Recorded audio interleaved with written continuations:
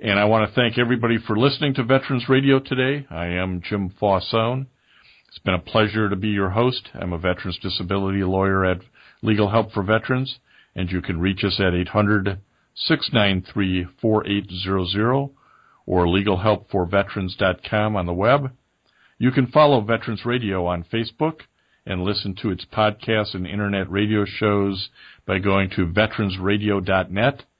And until next time, you are dismissed. If you have a VA claim denied by the Board of Veterans' Appeals, contact Legal Help for Veterans at 1-800-693-4800. They're experts in handling cases before the U.S. Court of Appeals for Veterans Claims. Their number again, 1-800-693-4800. We again want to thank our national sponsors, the National Veterans Business Development Council, nvbdc.org, Eisenhower Center, VA Ann Arbor Health Care System, the Vietnam Veterans of America Charles S. Kettles Chapter, Ann Arbor, Michigan, VFW Graf O'Hara Post 423 in Ann Arbor, and the American Legion Press Corn Post 46, also in Ann Arbor. They keep us on the air, as does your support.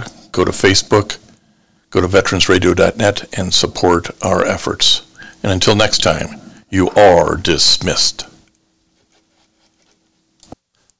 We want to welcome to Veterans Radio today William Vollano. Bill served in the U.S. Army in the Medical Service Corps in 1955 to 1957, but we have him on to talk about his involvement in shepherding forward a upgrade package for Lieutenant Colonel Charles Kettles, whose Distinguished Service Cross was ultimately upgraded to the Medal of Honor, and that Medal of Honor was awarded to him by President Barack Obama in I lost the date already. Yeah, okay. 2016. So that Medal of Honor upgrade ceremony was in July of 2016. Okay.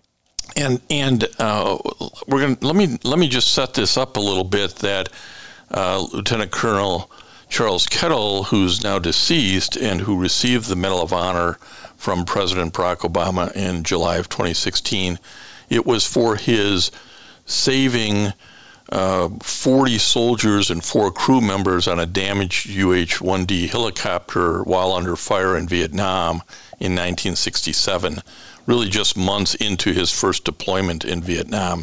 And Charles Kettles sort of was really a born, in his blood was aviation. His father was a World War I Royal Air Force Canadian and World War II U.S. Army Air Corps pilot.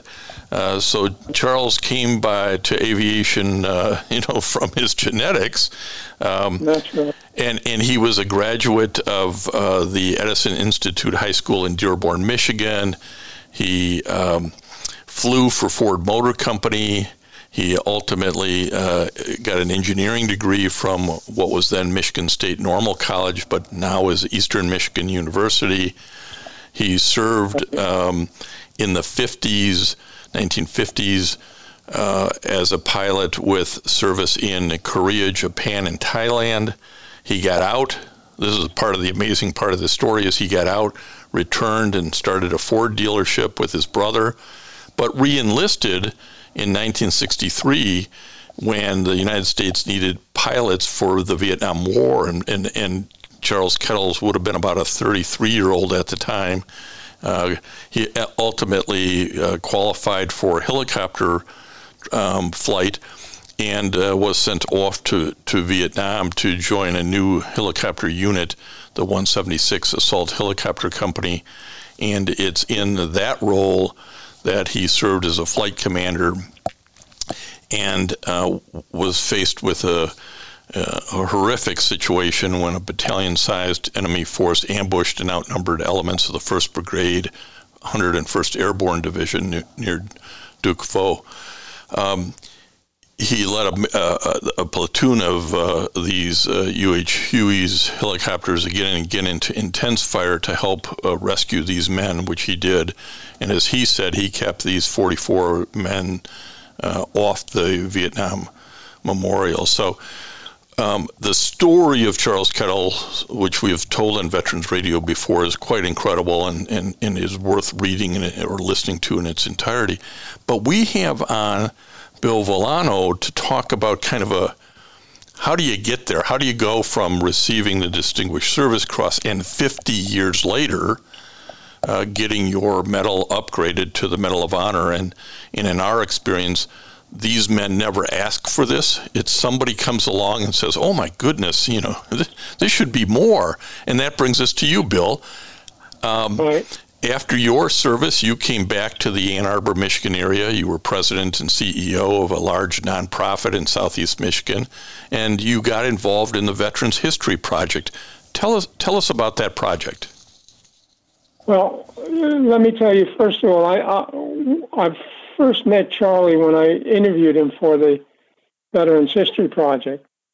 And the Veterans History Project was established by Congress, I think, in the year 2000, and it was to collect and preserve and make accessible the personal accounts of American wartime veterans so that future generations would hear directly from the veteran about their experiences and know the realities of war. If I may talk about what we did locally, the Ypsilanti Rotary Club picked up the ball about setting up a local Veterans History Project. And we were first made aware of this by a history professor at Eastern Michigan University. After I wrote several grants requesting funds, since Congress did not provide any real assistance except for brochures and things of that sort. Well, after receiving the grants, we purchased cameras and tapes and other equipment used in converting these tapes to DVDs, which we eventually sent to the Library of Congress. We also, and one thing that I'm proud of, not that I had anything to do with it, but we also set up a local website for veterans and their families to access through the Ypsilanti Historical Society Museum. But, back to my interview with Charlie, I was nearly finished when his wife came down the stairs and said, did you tell him about May 15th? And Charlie, well, yeah, he started to describe the incident of May 15th. He, as you said, he made several trips to the war zone to deliver and pick up troops and deliver supplies and so on. And in the process, enemy fire made at least 3 helicopters he was flying inoperable, unusable after he returned to the landing zone. On his 4th trip, he had to borrow a copter from another unit.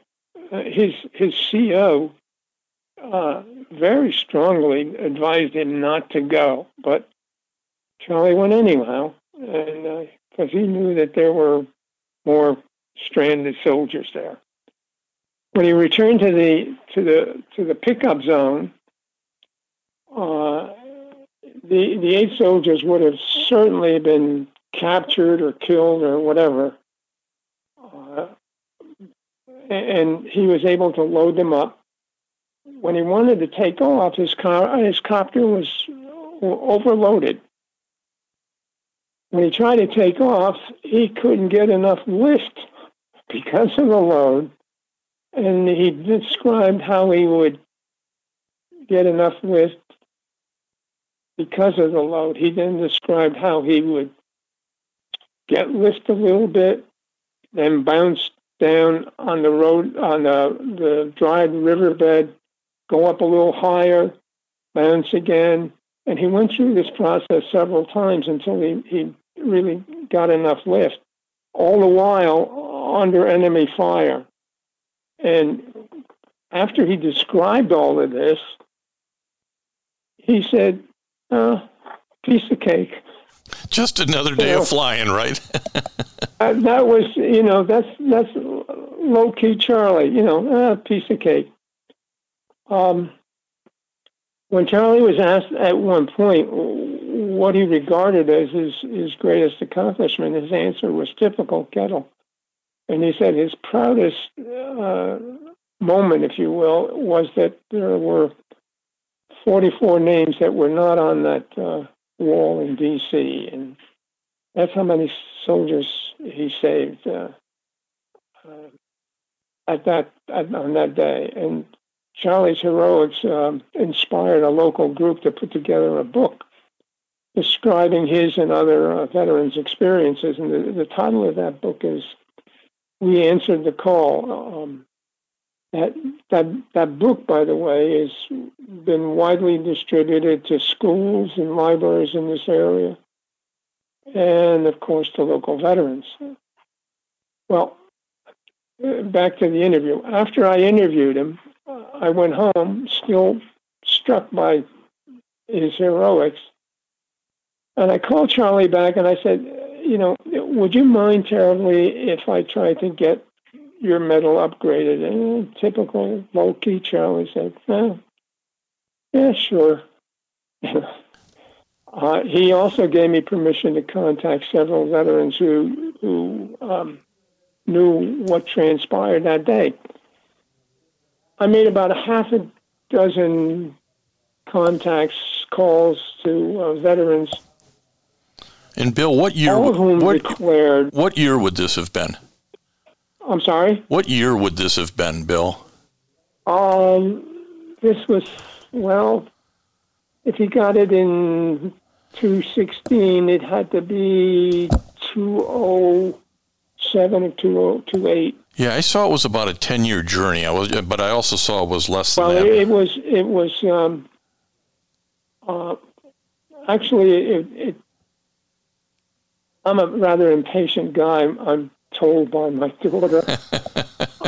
She's probably right. But, it took 4.5 years of my process, anyhow. But anyhow, I make contact with these veterans. Just all of whom said, "Hey, if it wasn't for Charlie, I wouldn't be here today." Oh God, After that, I contacted Congressman Dingell and eventually, of course, Congresswoman Dingell's office. And luckily, I made contact with their worker or aide, Sharon Vesprimi. She was fabulous. We started out by getting all of these veterans who knew what Charlie had done to give us statements. And I had my own statement, too, which I don't believe in the final analysis carried much weight. But I pointed out that in my experiences at Brooke Army Medical Center in San Antonio, Texas, I witnessed many extraordinary stories by veterans and active duty military. Charlie's experiences overshadowed most of those. So that's what I said. And again, I don't know what impact that had. After getting these statements, little did we know that they had to be certified. So getting these statements certified meant another delay and took time and patience. And if I may, it reminded me of my own experiences in attempting to get a direct commission as a social worker. As a newly married person, I wanted very much to do everything I could to make sure that I had every opportunity to have my wife with me, even if it was only for a brief training period. Well, it took me 10 months to finally get my commission, and I would complete forms only to That's the Army. Go ahead. That's the Army for you. Oh, yeah. It happened that I would fill out forms and they would become obsolete. And you wonder, what? It's only a few months. But anyhow, I finally got to my local congressman, or through the help of somebody I knew. From that point on, I heard only from the adjutant general. Before that, I was talking only to civilians. And they really did not like me for some reason. Well, Bill, this does tie into how things went with Charlie Kettles, in that if you didn't have the right congressperson working with you, it wouldn't have moved along. So how did little old you get the Congress folks to say, hey, this is worthy of advancing? Well, this is what I keep, people call me and ask me, how do you go about doing this? And I say, first of all, you got to get to your local congressman and you got to make sure that you get an aide that really is committed, just the way Sharon was. She was committed absolutely 1,000%. So she was absolutely key in all of this, really. And did you have to track down certified statements from those who were on the battle scene, his commanders up the chain? Who all did you have to reach out to? Yeah, I talked to, I didn't talk to a CO, but I talked to other commissioner officers. I also talked to his gunner, who I met at the ceremony. He lost a leg, and I guess he was Charlie's only casualty, but he was absolutely committed to Charlie and what he had done. As I said, the whole process took me 4.5 years. I'm sorry, yes, 4.5 years. And it finally got cleared by the Pentagon, the Congress, and I guess the president himself. And since his performance was more than 5 years ago, we needed a special exemption by congressmen. This was a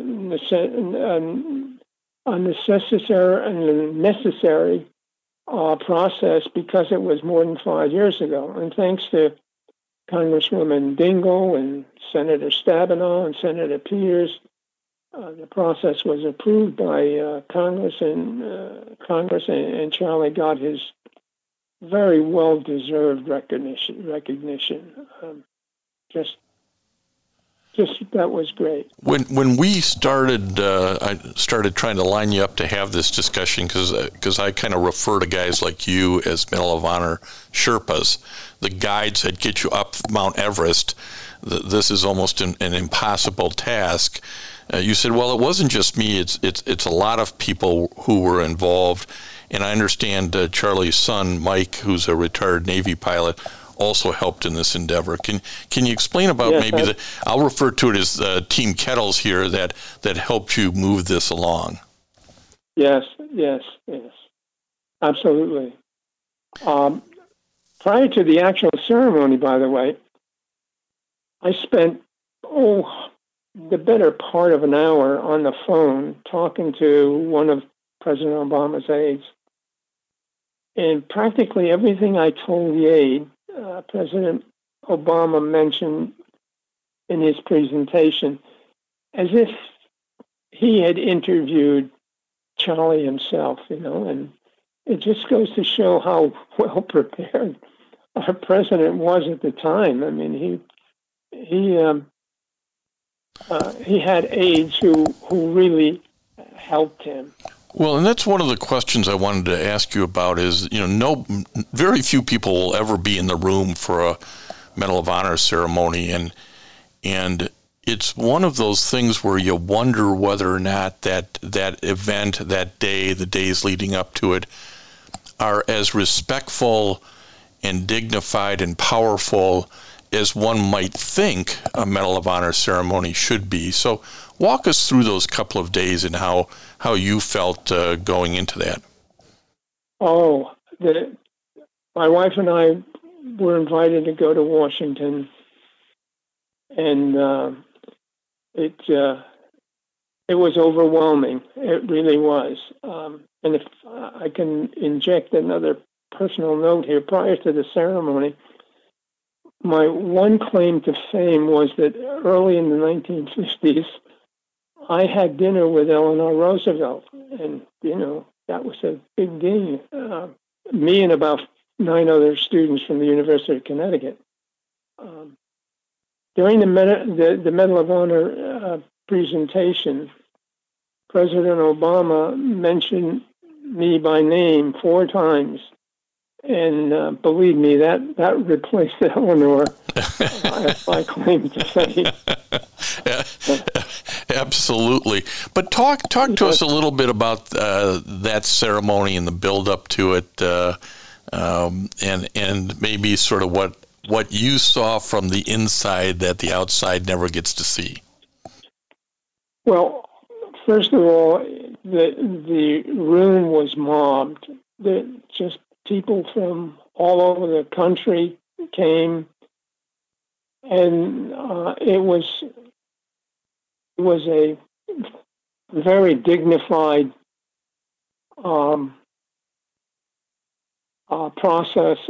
presentation.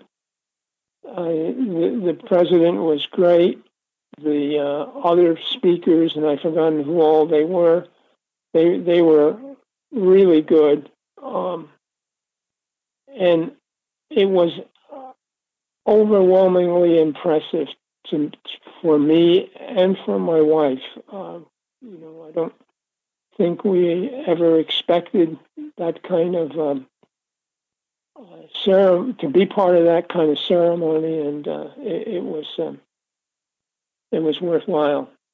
Well, it's one of those things that, again, most of us will never really experience, but I think we can all think about, and I'd like your views on, why do we think the Medal of Honor is still important to the civilian population today?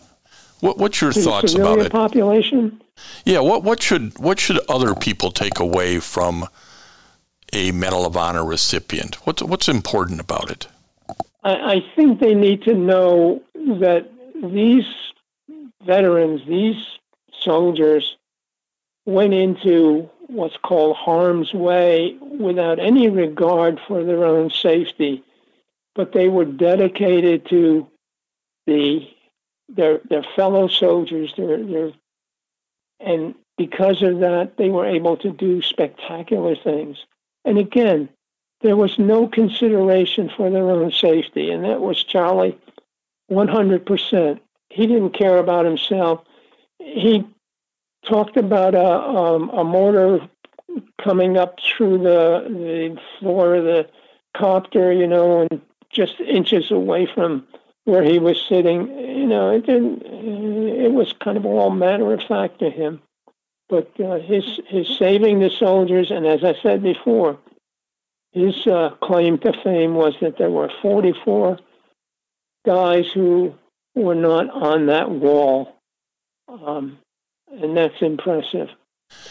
And we're talking to Bill Vollano, who is I saw him referred to, Bill, saw you referred to as an amateur historian. I don't know if you accept that mantle or not, but oh yes. How many veterans for the Veterans History Project do you think you've interviewed at this point? I don't know, maybe 75, 100. And one of the things, so Bill's doing this, and the Kettles story just stands out as so much more.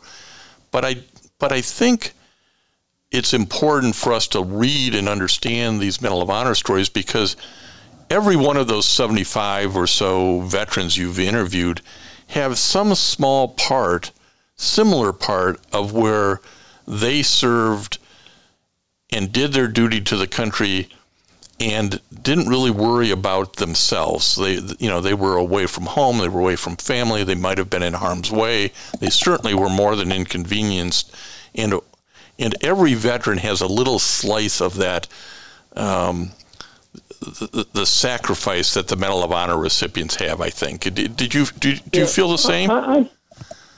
I've been asked several times why I got involved in the Veterans History Project to begin with. And in addition to being asked by the EMU professor, Nelson, I had 4 uncles, a brother, and a close cousin, all of whom served in World War II. All except my brother were in combat. Two of my uncles were severely injured. One of them was on Omaha Beach in D-Day. And as I say, except for my brother, who was pretty lucky at the time, they all were in combat. My cousin was actually on Iwo Jima. My family has, from all of these relatives, not word one about them. And I think that's absolutely tragic. And it's something that we all bear shame for, not insisting on getting their history for their grandkids and our grandkids and our great-grandkids and so on, because there's nothing like hearing it from the people who experienced it. That was my motivation, if you will. Well, one of the things that I can elaborate for Bill here is that the Ann Arbor Ypsilanti area has always been really focused on honoring its veterans. You mentioned the book We Answered the Call. I have in front of me the book Sacrifice is Not Forgotten, Brothers Rest in Peace, that I went to find some material about you, having helped out. John Kinzinger is authored of that one, and with some stories of everybody who lost their life in Vietnam from the region. So I agree with you, Bill. I think it's important to tell these stories and get the words down on paper or in audio, video content. You're no longer a young man, are you, Bill? No, I'm going to be 91 in 3.5 months. So we were really happy to capture this discussion because Charles Kettles is now gone, and exactly how this came about could easily have been lost if we didn't take a little time to talk about what started as a simple interview in the Veterans History Project, and maybe more importantly, and there's probably a lesson for all of us here, when the wife comes down and says, "Did you tell him about?" That's how this all got started, wasn't it? Got to listen to your wife. Yes, absolutely. If it wasn't for Ann, I wouldn't have asked him anything about this because I didn't get any hint of what he was doing. And she came down the stairs and said, "Hey, did you tell him about May 15th?" And we sat down again, and he went, "Yeah, okay," and he told me. Well, it's the lead up to he broke 3 or 4 helicopters for the government on his way to this heroic act. But that's sort of I broke those. I got to give them back now. So he actually got a bill from I don't know. It was certainly a joke for the 4 helicopters that he destroyed in this process, and he's got that. He had that framed in his house, and it's kind of a fun thing. Well, I think your work in moving this forward, being the Medal of Honor Sherpa, if you will, recognizing that this was above and beyond the normal story and needed to be honored and retold, is so important and so critical. I'm sure the Kettles family is very appreciative of all of the work that you've done there.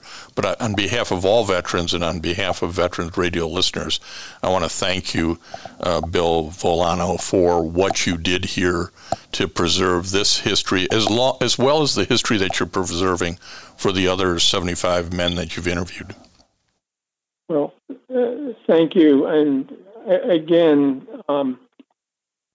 much of the credit goes to Ann and certainly Sharon Vespremi, who, without her help, I don't think we would have gone anywhere. She was fabulous. Well, thanks for spending some time today with Veterans Radio. Well, thank you for having me. And I want to thank everybody for listening to Veterans Radio today. I am Jim Fausone. It's been a pleasure to be your host. I'm a veterans disability lawyer at Legal Help for Veterans, and you can reach us at 800-693-4800 or legalhelpforveterans.com on the web. You can follow Veterans Radio on Facebook and listen to its podcasts and internet radio shows by going to veteransradio.net. And until next time, you are dismissed. If you have a VA claim denied by the Board of Veterans' Appeals, contact Legal Help for Veterans at 1-800-693-4800. They're experts in handling cases before the U.S. Court of Appeals for Veterans Claims. Their number again, 1-800-693-4800. We again want to thank our national sponsors, the National Veterans Business Development Council, nvbdc.org, Eisenhower Center, VA Ann Arbor Health Care System, the Vietnam Veterans of America Charles S. Kettles Chapter, Ann Arbor, Michigan, VFW Graf O'Hara Post 423 in Ann Arbor, and the American Legion Press Corn Post 46, also in Ann Arbor. They keep us on the air, as does your support. Go to Facebook, go to veteransradio.net, and support our efforts. And until next time, you are dismissed.